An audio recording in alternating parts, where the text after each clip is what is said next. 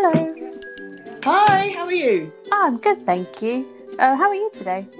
I'm really well. I just thought I'd pop in and see what you had in store. Oh, thank you. Was there anything that sort of brought you in here? Nothing in particular. I'm one of these people who just likes I love yarn and I like knitting, so I just decided to come in and see what you've got going on today. Oh, thank you. Do you like the way the shop looks? Yeah, I really like how you've got all the different colours, so colourful. And what I really like is the different chunky bits of wool that you've got coming as well. I might actually go over and have a squeeze. I can't help myself. Oh, is that what's caught your eye today? The lovely chunky display here. Yes, loving the chunky wool and the fact that you've got lots of different textures as well on the other side. So I like how you've got it in different sections. Oh, thanks. Yeah. I've really thought about that. Oh, how about this pom pom ball here? Has that caught your eye as well? Yes, I like pom-poms of all kinds. So I like the fact that you've got the different pom-poms and you've got them in different colours as well. I think they're really cool. And they feel so soft and squidgy, almost bouncy. Oh, is there like a particular one that's sort of jumping out at you? The bright pink and yellow, I think that looks really cool. The type of wool that is, the type of, it's merino, right? Yep, that's merino. Nice. Are you able to get that coming quite a lot or? Yes, I mean we do stock all kinds of different yarns as well, but we do love a nice, good ethical merino. Yeah, that's our Yeah, bread and butter here. good. I prefer merino because it's actually a really nice type of wool to work with. The benefits of merino wool in particular, well, natural wool anyway, but certainly merino. Most wool has good benefits, but I like the fact that it's really soft and against your skin, so it doesn't itch you or anything like that, which is perfect for me. Yeah, I can completely understand that because don't get me wrong, I love a blue face Leicester, but I do not like blue face Leicester on my skin. It's quite amazing how you can look at something and assume it will feel a certain way on you, and it doesn't. It doesn't. Or you might, there's many different types of wool I've tried to work with, and then I've made it, and it looks really nice. You get good stitch definition, and then you put it on, and you're like, nah, it's not quite what I imagined.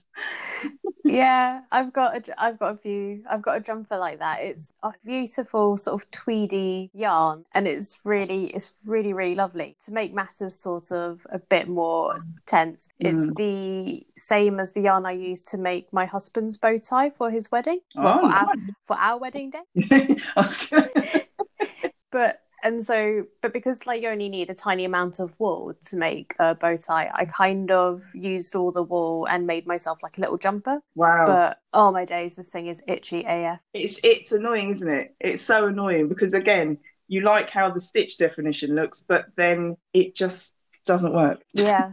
I mean, I must admit, even like if you even mohair, you've got to be so careful with in terms of not overstretching. Then also with mohair, for me, I find if I'm going through a phase where I'm getting eczema, I can't really wear it. Oh, really? Didn't realise that. Yeah.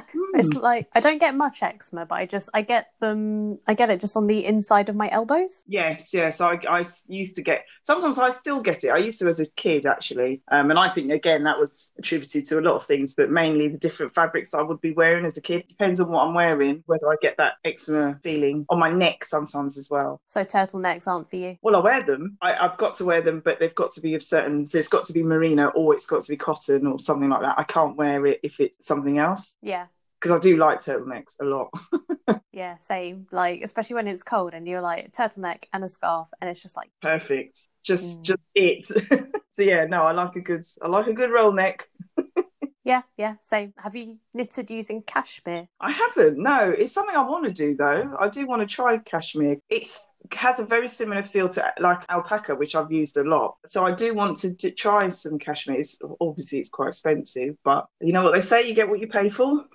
Yeah, I suppose. I mean, that funny enough is something that's come up a couple times on this podcast, sort of like the cost of yarn and the whole dream scenario of using cashmere. And I have to admit, I did for the first time ever, because with lockdown and everything, I've not been spending money on like commuting and stuff. Yes, yeah. So I have treated myself to a skein of cashmere silk yarn. Nice. Where did you get it from? Or where has it originated from? King fibre.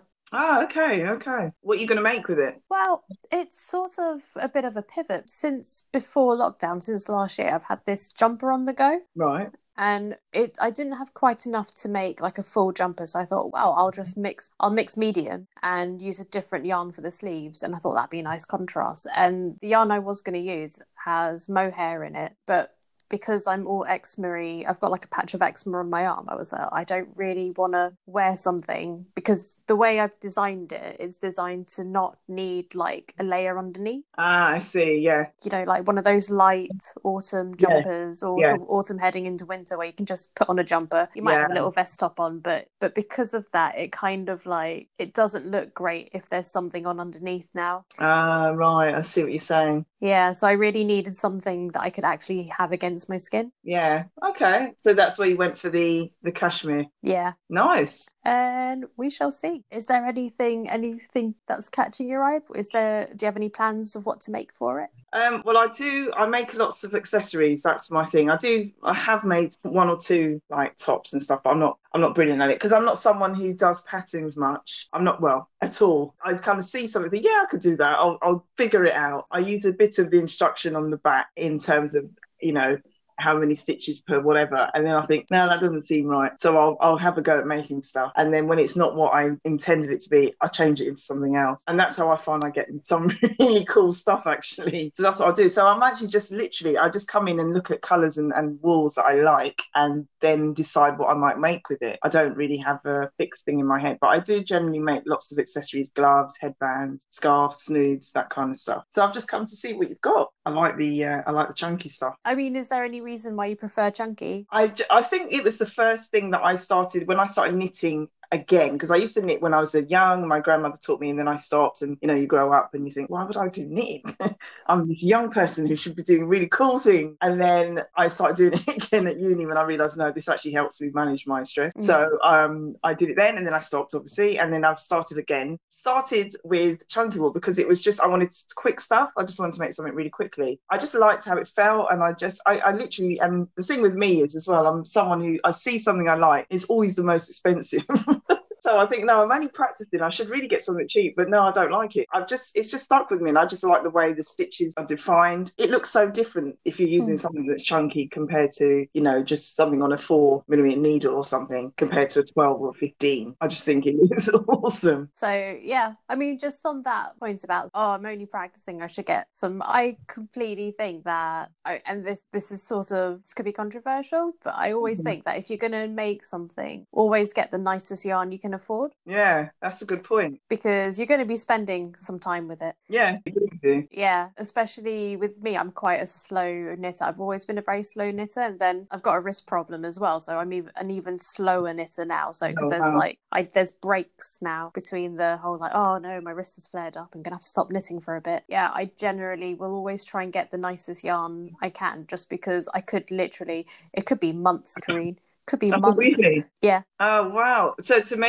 to make like a garment or something, like a jumper or something. Yeah, Yeah. Do you do socks? I do socks. Do you? I do you know what? I don't know how chunky socks would work, but I probably could do them. But it just looks so complex, the heel and the toe, and you know, I'm just like, yeah, I don't know. Oh no, socks are lovely, because the thing is about the shape, like the heel and the toe, Yeah. it's like, what it is, it's kind of going for a dynamic run. Right. So you sort of start off like in a dynamic run, you might start off doing like press ups, burpees, sit ups, and you're like, oh my god, and then you just go for like a little jog, and then you have to stop, and then you're like, oh, I'm going to do another set of press ups, and like go, then you go for like another nice little jog. And that's exactly what it's like without the strenuous activity. Making a sock, you've got like the toe where it's like, oh, I need to do all my thinking now. Yeah, exactly. And I think that's what puts me off. I can't watch TV while I'm making a sock. Well, certainly if I'm at the burpees bit.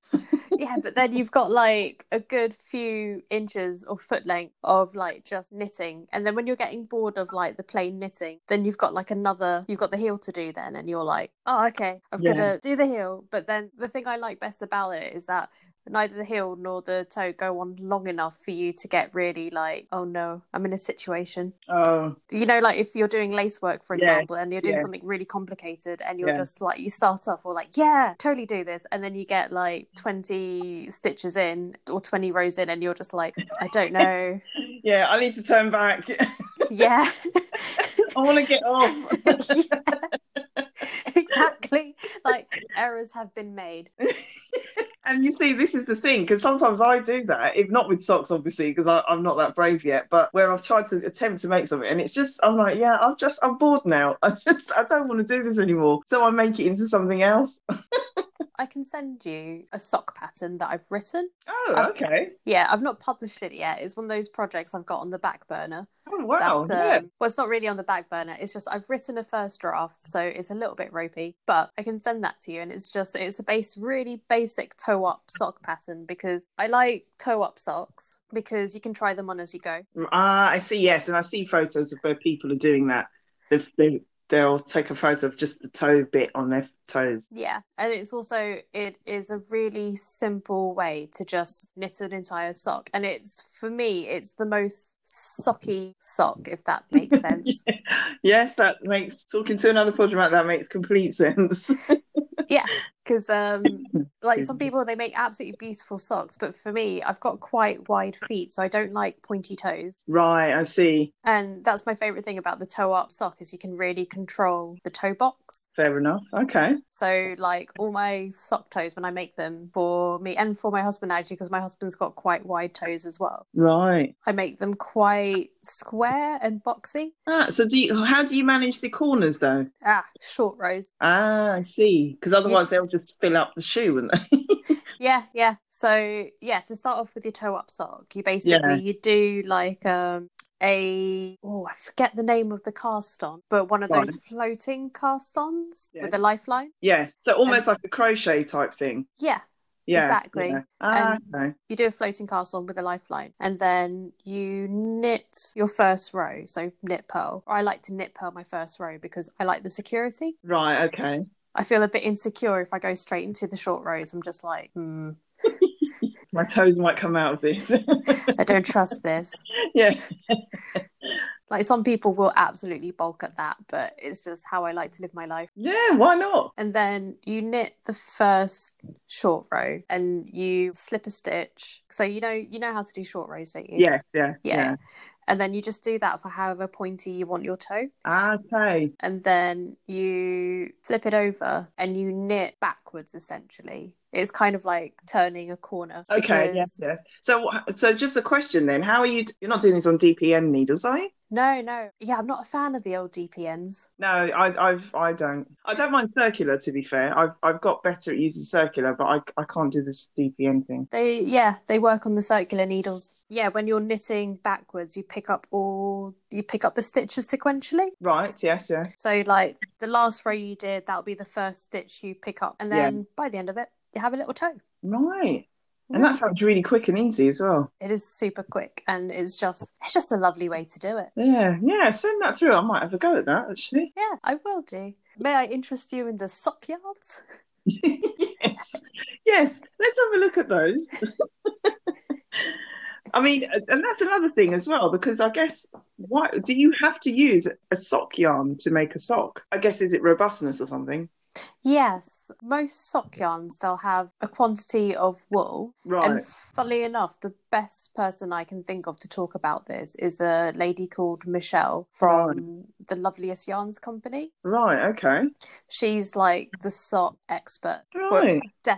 What she doesn't know about socks. Like she basically, they're her favourite thing to knit, and she knits like a gajillion of them all the time. Does she? Yeah. Okay. So she's an amazing person to talk to about socks and sock yarn. But it's my understanding that they need to have at least something around measure of 80% wool or 80% cotton or 80% of like the fun fabric, of the fun fibre. Yeah. And 20% of the kind of like a backbone fibre. So nylon is common. Yes, I've seen that with nylon as well, because I guess that's what gives it a bit of the rigidity and helps it to keep shape. I think it's more to do with the wear, because your feet are quite hard wearing. Right, of course, yeah. But I have seen, if you're sort of a no plastic sort of person, or you're trying to cut plastics out of your life, there are people using nettle fibres as well. Ah, okay. That's interesting. We've got some in here, the Onion brand. I'll check those out. It is beautiful yarn, because the nice thing about nettle is that it doesn't take on dyes as readily as other fibres. So there's quite a lovely, that sort of mottled effect you get. Yes. Yeah, no, I do know what you mean, actually.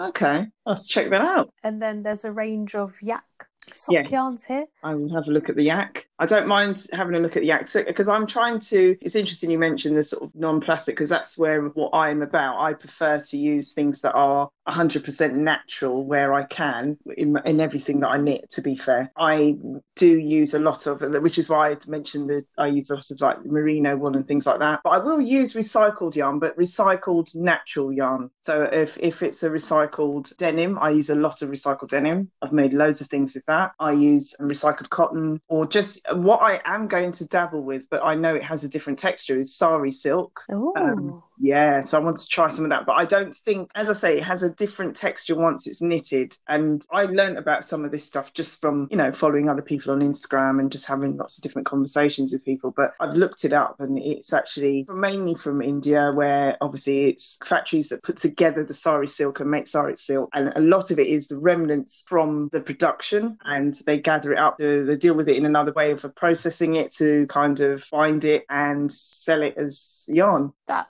must be beautiful. It does look phenomenal. I haven't bought any yet. I've tried to, but they sold out. And that was just before lockdown had started. It looks amazing. So I am definitely going to be experimenting a lot this winter, I should say, with sari silk. Just something that's different and recycled and an offshoot of something else that's natural, if that makes sense. Yeah, I'm just sort of picturing it in my mind. Will it still have the sort of the shiny? Yes. Ah. So it has a bit of a sheen, but it also has the rawness of the silk as well. So you've got all these different textures as well as looks. So you'll see some shine, you won't see some shine. You'll see some like edging that looks a little bit rough. I think it's quite amazing, and it's something that I just want to try it and see what it looks like. Because I think just hearing the process, the story sold me. So I think, yeah, I need to try and support that and just see how it looks. But yeah, so how long have you had the shop? Oh, well, we're fairly new, actually. We opened this year. I didn't think I'd seen you around the shop before. I was just walking past and before a few days ago, and I thought, oh, I must pop in there. And so here I am. Oh, thank you very much. Just opened recently. We haven't had too many customers come through, but business is sort of ramping up quietly. Yeah, I think now that people are getting used to, as long as you protect yourself coming out, I think people are getting used to that. We need to try and live, I guess, within new parameters naturally, but I think we need to still try and keep moving. Has any of the yarn here caught your eye? So yeah, I have, as I said, I will have a wander around and I'll look at the chunky stuff. I will go and have a look at the yak that you pointed out as well. Also, other great sock patterns. They're simply the simplest socks, and then that's by Michelle. But then there's also another person in the US, Happy Knits, and it's Happy with two E's, and she's a lovely Texan lady. She's on Instagram. Okay, I'll have a look. And she's got some great material as well. But yeah, socks, I recommend it because they're nice little satisfying knits. So how do you feel after you've made one and you've got to make another one? See, because that's the other thing, because I do make fingerless gloves as well. I'm dabbling with that, and I've made some. And do you know what? I made one because I was so excited about me. Oh yeah, I'm going to do this. So I did it, and I thought, right, that's one. I've got to do it again. I do suffer from what is known as second sock syndrome. Yes. And I have this knitting technique where I knit two socks at the same time. And that's what I was just going to ask you. So do you have the two on the same needle? You move it along. So you don't, obviously they're not joined, but you just do them at the same time. That makes sense. And it's funny you should say it, because that's what I was going to do for the next time I do my gloves, is just use a longer needle and put them both on there. Yeah, exactly. And it's funny because a lot of people seem to be quite scared of the technique of knitting two socks together. But it's dead simple. You have two balls of wool. Yeah, exactly. Have them both on and especially if you're using circular needles, because then you can kind of chuck them off to hang off on the cable if they're kind of taking up space. Yeah, that's literally it. And you just do the same row twice. Yeah, with the different balls of yarn. But just with different, and I think that's the best way to do it, because I saw a video of that. I think it was on YouTube actually, where someone was doing that. And I thought, yes, genius. That will prevent me from not wanting to do it, from walking around with one glove. Yeah. or two mismatched gloves. Which is also something I've done. I wear mismatched socks anyway, so. Yeah, I can't judge that. I do exactly the same thing. Oh dear. So yeah, no, I will definitely do that when I do the gloves, and I'll do that with the socks actually. And then it's such a great technique as well, because once you've got it down, you can adapt it to different things. So, for example, if you're doing a jumper and then you get to the sleeves, I tend to knit the sleeves using the same technique. Ah, okay, yeah, that makes sense actually. Yeah. Because then also when you try on the jumper, you can kind of check that you've got the sleeves the same length. And that's interesting because when I did do the first sort of set of gloves, it was a little, even though I counted the rows and such, it still was a bit different. And I think that's because I did it at another time, a later time, and my tension was different. It just, a lot of things affected it. But I think you're right. Yeah. You're doing it at the same time because you're doing it, and you do it as you say. You do the one sock or glove, and then you do the other one. You're going to keep continually have the same kind of rhythm. Yeah. Mm. And it's just that thing as well of you're a different person at different times of day. Yeah, exactly that. I totally agree with you. Sometimes you're in the zone, sometimes you just, I just got to get it finished zone. Yeah, exactly. Or like sometimes for me, sometimes it's like if I'm knitting in the morning, I'm a bit more like chipper. Right, okay. Whereas in the evening, I can just be like sort of zoning out in front of a film, listen Yes, to a yeah. podcast, and like just relax knitting. Yes, I understand. And that's why I tend to have 50 million things going at the same time. I have a knit for each mood. So you're a multi work Yeah, in progress type of lady. yes. And the thing is, I get them finished is because I get excited about it, but sometimes I do get, whilst I'm knitting, I then, I know Marine and I talked about this on our live. Once I'm knitting, I get another idea in my head. I think, yeah, I think I've got the wool for that. So I literally drop mic and go upstairs, dig out the wool. There's balls of wool flying everywhere while I'm trying to find this particular colour. And I think, yes. And then I just start. I sit on the floor and I do it. That is so lovely and free, though. I That is love what I that. do. Honestly, I've got bits of knitting. My husband told me I've got bits of knitting in different little boxes and containers of stuff that I've started to think, oh yeah, that I forgot I was doing that. And then I get excited again about going back to that one. And then I look at something else and think, yeah, no, I need to finish that though. So I'll put that. Honestly, I just literally just drop the needles and go and start something else. Are you much of a swatcher then? No, I never swatch. No, no, no.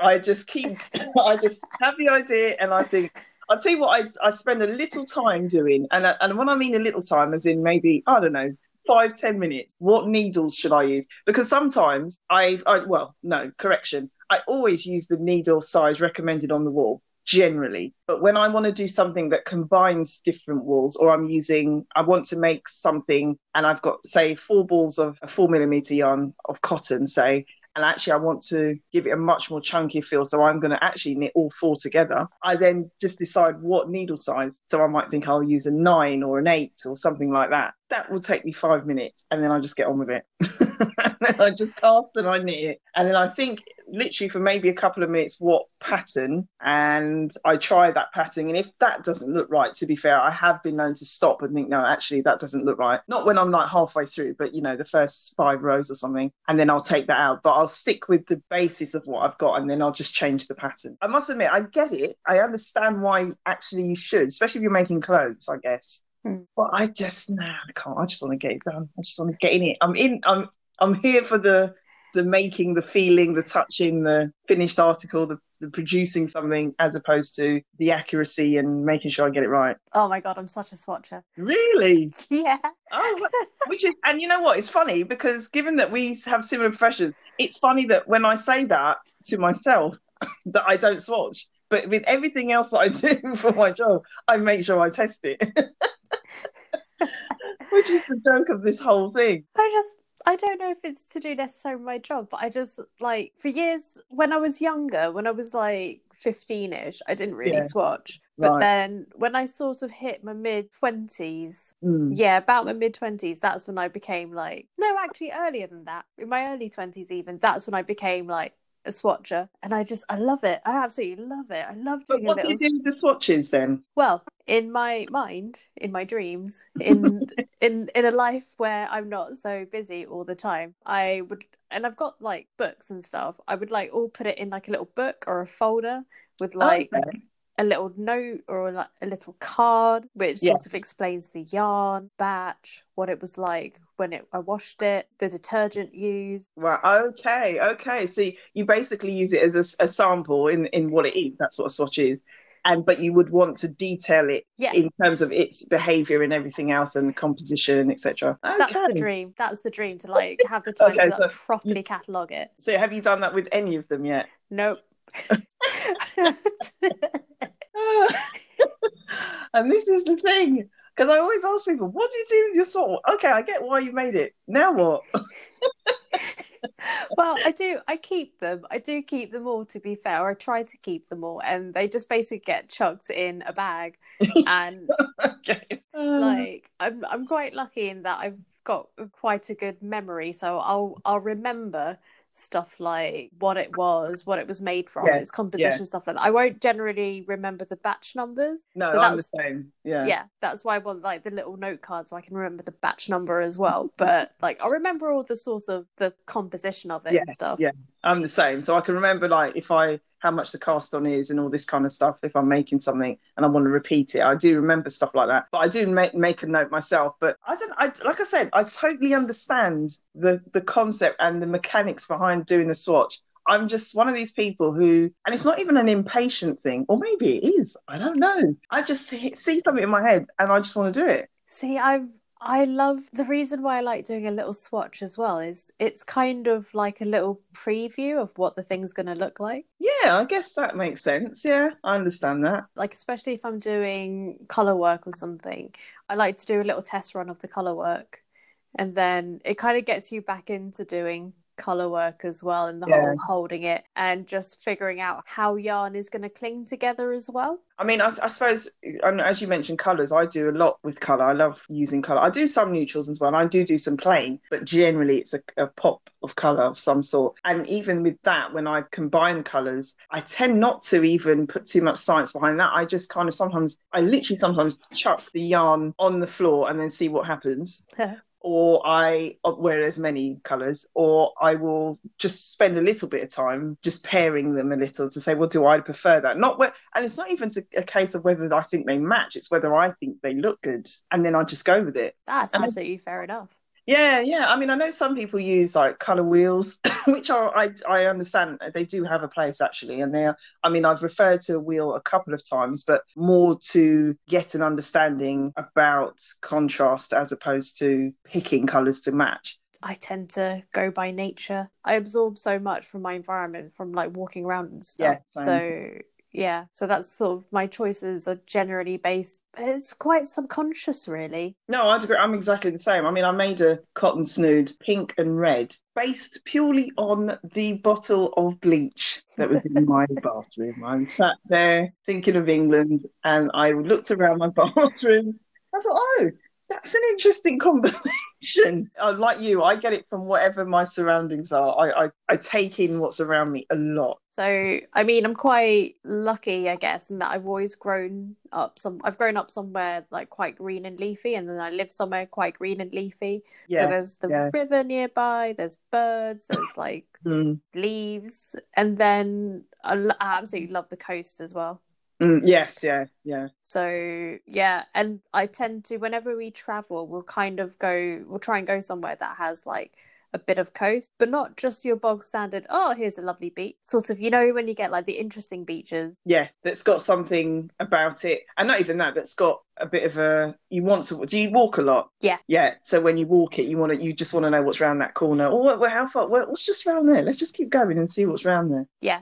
Exactly. Yeah. I'm just thinking because like one of the most interesting coastal walks we ever did, and I don't know if you could technically call it coastal, but it was in Vietnam and it was in Halong Bay. Nice. But the thing is, we signed up for it, and literally the people were like, "Oh yeah, no, it's just a little walk," and we we're like, "Oh okay, it's just a little walk, cool." Oh my god, it was not just a little walk; it was. I didn't think it was going to be. Yeah, you walked for miles. No, it wasn't the longest walk ever. It was it was in the national park on Katba. Okay. So I guess you could say it was jungle. Oh wow, blimey. And I was like, oh, casual walk through the jungle. And they just said it'd be a little walk. So 5 peaks later, Oh my days. The last two peaks were basically a scramble. And Blimey. the funniest thing was that our guide literally was like, he was one of those people who looked like he was in his 50s, but he remembered the Vietnam War really vividly. Oh, So really? I don't think he was in his 50s. I think he was a lot older than that. And Blimey. we were just there like, oh, we need to sort out our lives. This man is so fit. It makes you realise, doesn't it? It really, sometimes you just have to meet somebody like that who is, as you say, a lot older based on what things they recollect and are talking about, and you think, yeah, I need to go home and reflect. Yeah, I need to question my I need to choices. sit in the room, no noise or light, in fact. Maybe I need to go for more than the occasional run. Exactly. Don't have that next chocolate. Get Oh, that cardio fitness up. Oh, have you looked at the notice board? We've got a range of tutorials on. oh, okay. What you got? What would you recommend? There's a sock making tutorial. Well, that would be quite apt, given we were talking about that. So maybe I'll need to look into that one. Yep, yep. But is there anything in particular you're looking for? I don't know. I'm someone who likes to just anything that might spring to mind. I don't have a particular. I mean, the sock one will be an interesting one because we were talking about that. But I don't really have anything in particular that I would say that I would be keen to kind of go through. Perhaps something to do with garment making, maybe, making jumpers and different techniques, because I know there's so many different ways of making different jumpers and stuff. And my friend Maria, she uses quite a lot of different techniques for making them. So yeah, so maybe something like that really, or even different knitting techniques as well. I know there's so many different knitting techniques out there, English, American, continental, yeah, let's call it that. But I think there's even like a German way of doing certain things, and maybe something like that actually would be quite useful. Well, we've got a continental knitting tutorial coming up. Ah, okay. How do you kind of sign up for that? What's the details that you need? Just my email or? We've got a sign up sheet here behind the counter, so if we just walk back. Yeah, cool. Yeah, I'll just pop your name and your email address in here. That's fine. Do you want me to, well, I can write it down if you want, if that makes it easier. Yeah, if you could, that'd be great. Yeah, so I'll write that down. No, that's really good. Will you start to run more courses and stuff? Yes. I mean, as sort of the world opens up a bit more, we are planning some more courses and some more events. Like, I'd really love to eventually hold some kind of yarn festival. That would be really cool, yeah. Do you go to many? I generally go to the knitting and stitching show. Oh, yeah, Ali Pali. Yeah. Yeah, Classic. I've been there. I haven't been. The first time I went was last year, which was it was good. I did enjoy the day. It was nice, and this year they're doing it. They're doing it again this year. I have signed up for a ticket. I think I bought a ticket actually, but I think obviously it's limited spaces, so it'll be interesting to see how they do it this year. I would like to travel to some of the others actually. New York hold a really cool one. Vogue, I think, Knitting Live do one in New York. Really? Oh, I didn't know that. They do, and I think it's just in the new year. And yeah, that looks really cool. And I'm somebody who would actually, because I do travel I go to New York as not often. Well, yeah, it is often to be fair, but I do because I've got family and such. So if the flight's right, I'll go for a few days and come back and whatnot. So I thought, oh, that would be a really nice long weekend type thing to do. They may do a virtual one. Because I don't know if you've ever seen the Yorkshire Yarn Fest do a virtual. It's almost like a virtual knitting, selling type of thing. Well, it looks very well organised actually. You have different people who come on and, either showcase their yarn or, whatever they do for the yarn industry in terms of selling stuff. And it's basically a virtual marketplace. It was very well run actually, I must admit. It looked quite seamless. And they had like an agenda, well, not agenda, schedule. Is that Maria? Hey, hello. Wow. Happy to see you here. How are you? I'm fine. Amazing. I was just talking about you actually earlier. We were talking about jumpers. Oh, yes. Wow. Interesting. Well, I happen to be wearing one of my jumpers. Oh, you're always wearing your jumpers. Sophie, this is Maria. Oh, hi, Maria. How's it going? Oh, hi, Sophie. Yeah, I'm feeling great. Wow, what an amazing place. Oh, it's really lovely to see you. I'm guessing you two know each other. Yes. We know each other through Instagram, through the virtual world of Instagram. We do lives. We used to, through when lockdown started, Maria had this great idea. She said, "Why don't you and I just chat live every now and then about knitting? We can knit and we can." I said, "That's a cool idea." Yeah. And that's how it started. And then we just started to advertise it, and people started joining us. It was great. Yeah, I've been to a few of those. Yeah. They're brilliant. We just talk about anything. Anything that's random, we just talk about it. It's great. It's a good little bit of an escapism for an hour. So how are you, Maria? More importantly, how are you? Wow, yeah, doing great. Well, I'm actually I'm hoping to be home soon. Ah, nice. That's Yeah. really cool. When do you think you might be able to leave? Tuesday. Oh, perfect. Tuesday morning we start, and hopefully, if everything's fine, I'm home on Thursday. Oh, Oh, wow. fingers crossed. God, that has been the longest holiday Yes. in Yeah, true. history. The Is it longest unplanned. is it true then that you literally just popped to the Netherlands for a little holiday and then lockdown and that was it? Yeah, that's right. Oh wow. Yeah, and we're lucky enough to have the space, yeah, here to stay and to have a friend, to have a family of friends too. Yeah, and it's been a wonderful time. I can imagine you can't wait to get home though as well. So, although that in Yes. itself will feel a bit strange because obviously you've had to kind of make yourself comfortable somewhere else completely, and to go back home to how you left it. Yeah. That is going to Well, be weird. yeah, it'll be adjusting to my own space again. Again, yeah, that's right. Adjusting to being at home.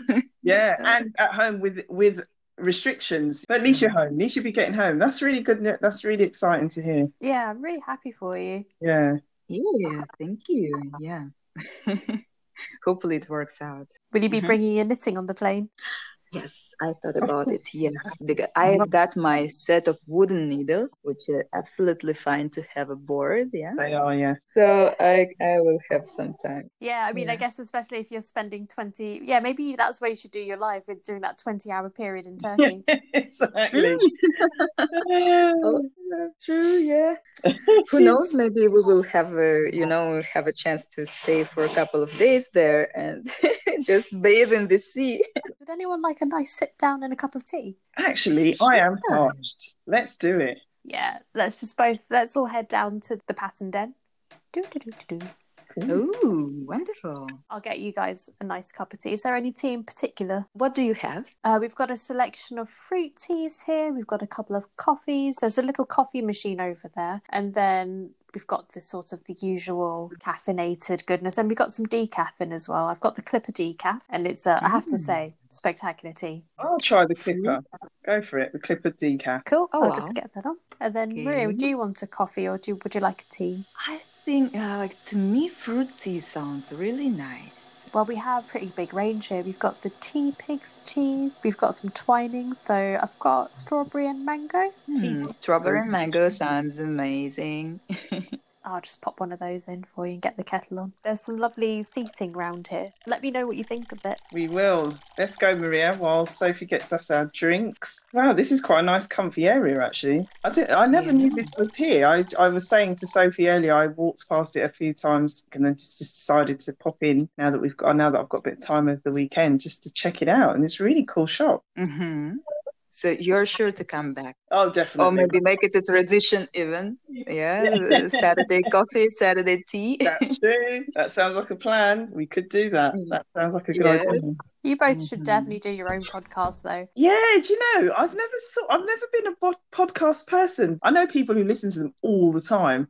My husband listens to them. I don't really listen to them that often. But maybe we should, Maria. Maybe we should do a podcast. Yeah, I thought about it also. I thought about it as well. I started listening to podcasts. I think after our first Instagram live.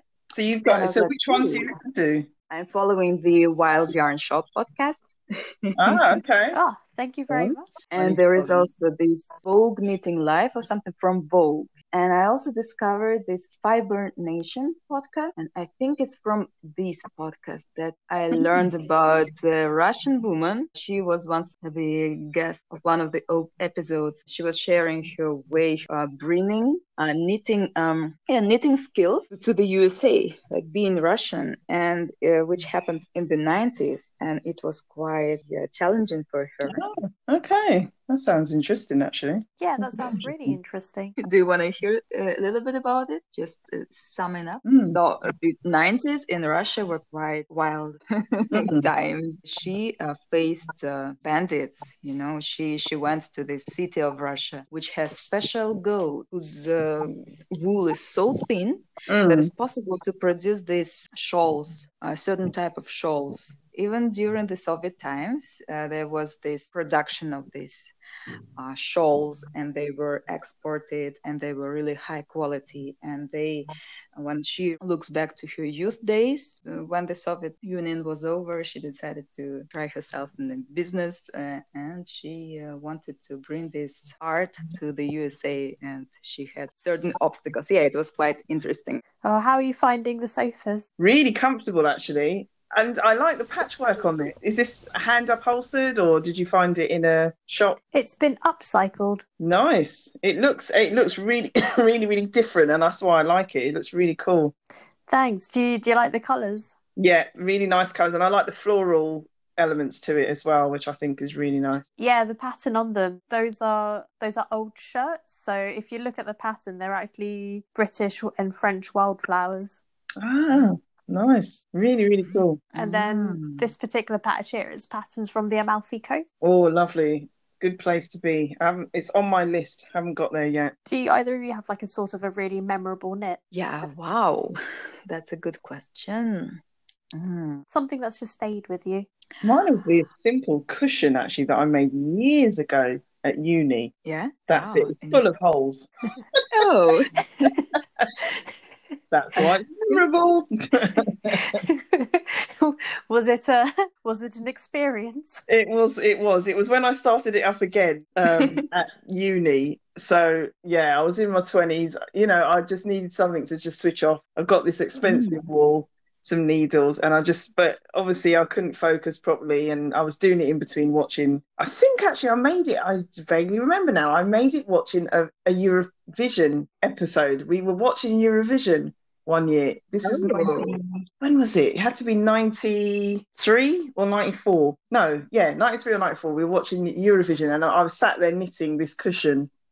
Well, the cover, obviously. So yeah, full of holes. I saw I was making mistakes, but I couldn't be bothered. I just carried on drinking and knitting, and I said, "I'm finishing this," and that's that. That's my memorable one. Drunk knitting. Great. Yeah, I think to me the memorable knitting is the one that wasn't made by me. I think it's the knitted skirt that my friend gave me, and she used to wear it herself when she made it. And it was back at the university days, my student days, and that was and still is a very dear friend of mine. And we were going through a period of quite extravagant period of our lives, you know, when the two of us were out in the streets, people turned heads. I can imagine. And that's being in Russia and not in the capital, where people are more relaxed regarding your appearances and all, because they have seen it all, or they have seen a lot, or because they just don't care, because they just have their own business to mind. And and I still have this skirt. Later she gave it to me, and I still have it, and I wore it before, and I haven't worn it for quite a long time. I think more than 10 years, but I still keep it. And I thought of giving it a second life. It still looks good, but I thought of giving it a second life, making a couple of pillows. That's something I find quite brave, actually, the idea of when you've made something, and if it's kind of gone past its sort of life in your life, and then just being able to either give it away or take it apart and make it into something else. I have such difficulty with that. Oh yeah. That's Yeah. also actually what I wanted to ask. As soon as you mentioned that the sofa was upcycled, so I wanted to ask if you tend to upcycle, some knitted garments and knitted items to unravel it, to frog it, and to use the same yarn. Like, No. the only time I really frog something is if I've sort of knitted it and before it's complete, I'm like, no, I don't like this. I don't like the way it's going. That's when I'll frog something. But in general, once I've made an item, gotten through the process of actually completing it and blocking it, I'm very like, well, this is me now. Yeah, This I'm is who I similar. am.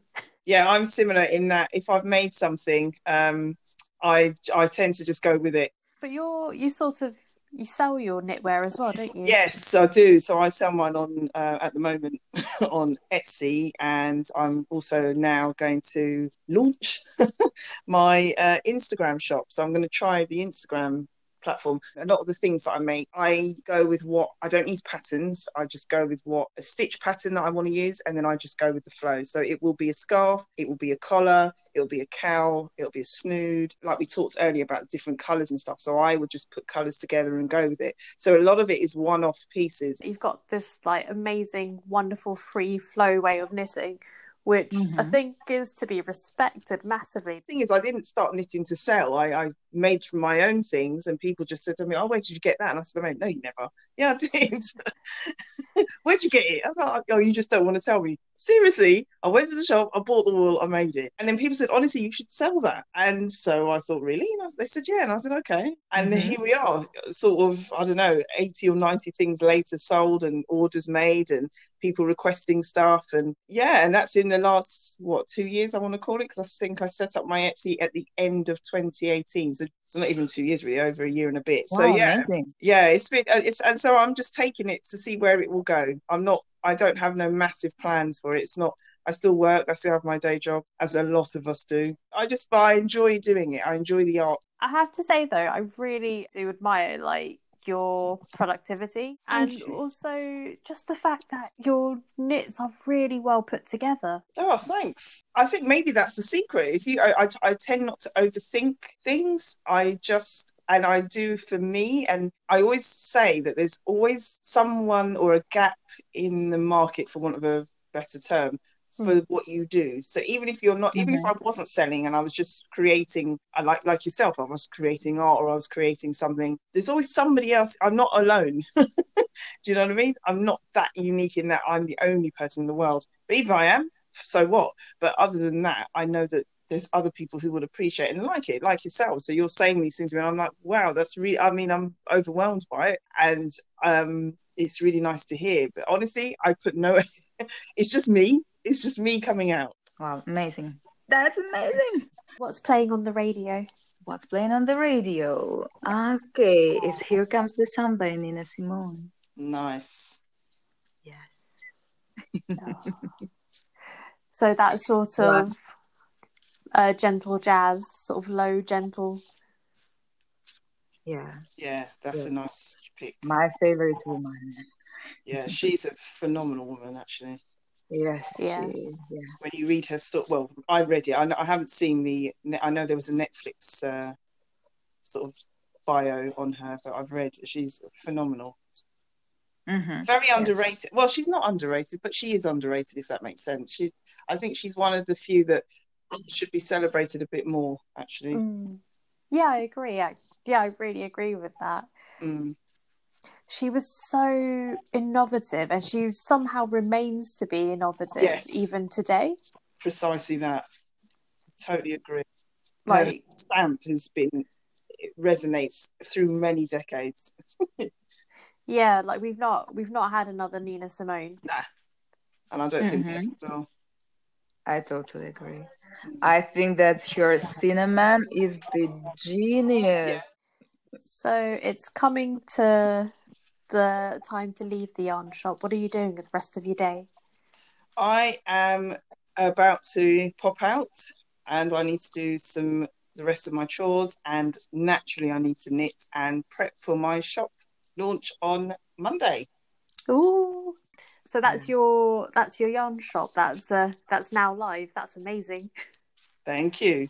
I'm looking forward to seeing how it unfolds. Yeah, I'm sure it'll be amazing because you do have some absolutely beautiful items up there. Thank you very much. I'm looking forward to it, actually. I'm looking forward to it.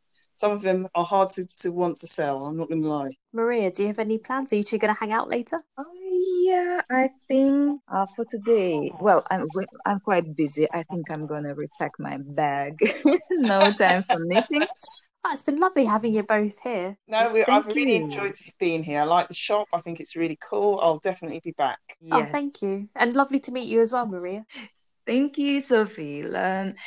I'm so pleased to meet you too, and I've enjoyed being in your shop. That's quite a nice discovery to me. Yeah, and I would like back more and more to sit in the squishy sofa, on the squishy sofa, and have some more. Oh, anytime. Thank Yeah. you. Bye. And knit and chat, of course. Of Okay, course. bye. Yeah. Bye. Take care, guys. Bye. Bye. Bye.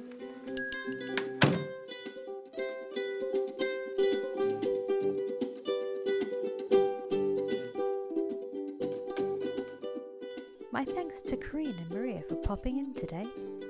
And thanks to you for listening. I hope you enjoyed this podcast. Please like, follow, rate, subscribe, and share. The Wild Yarn Shop was written, produced, and hosted by me, Sophie. And you can follow me on Instagram at KnitKnitWild. Sound effects from freesounds.org with links in the blurb. The awesome theme tune was written and composed by John Fletcher. Thanks, John!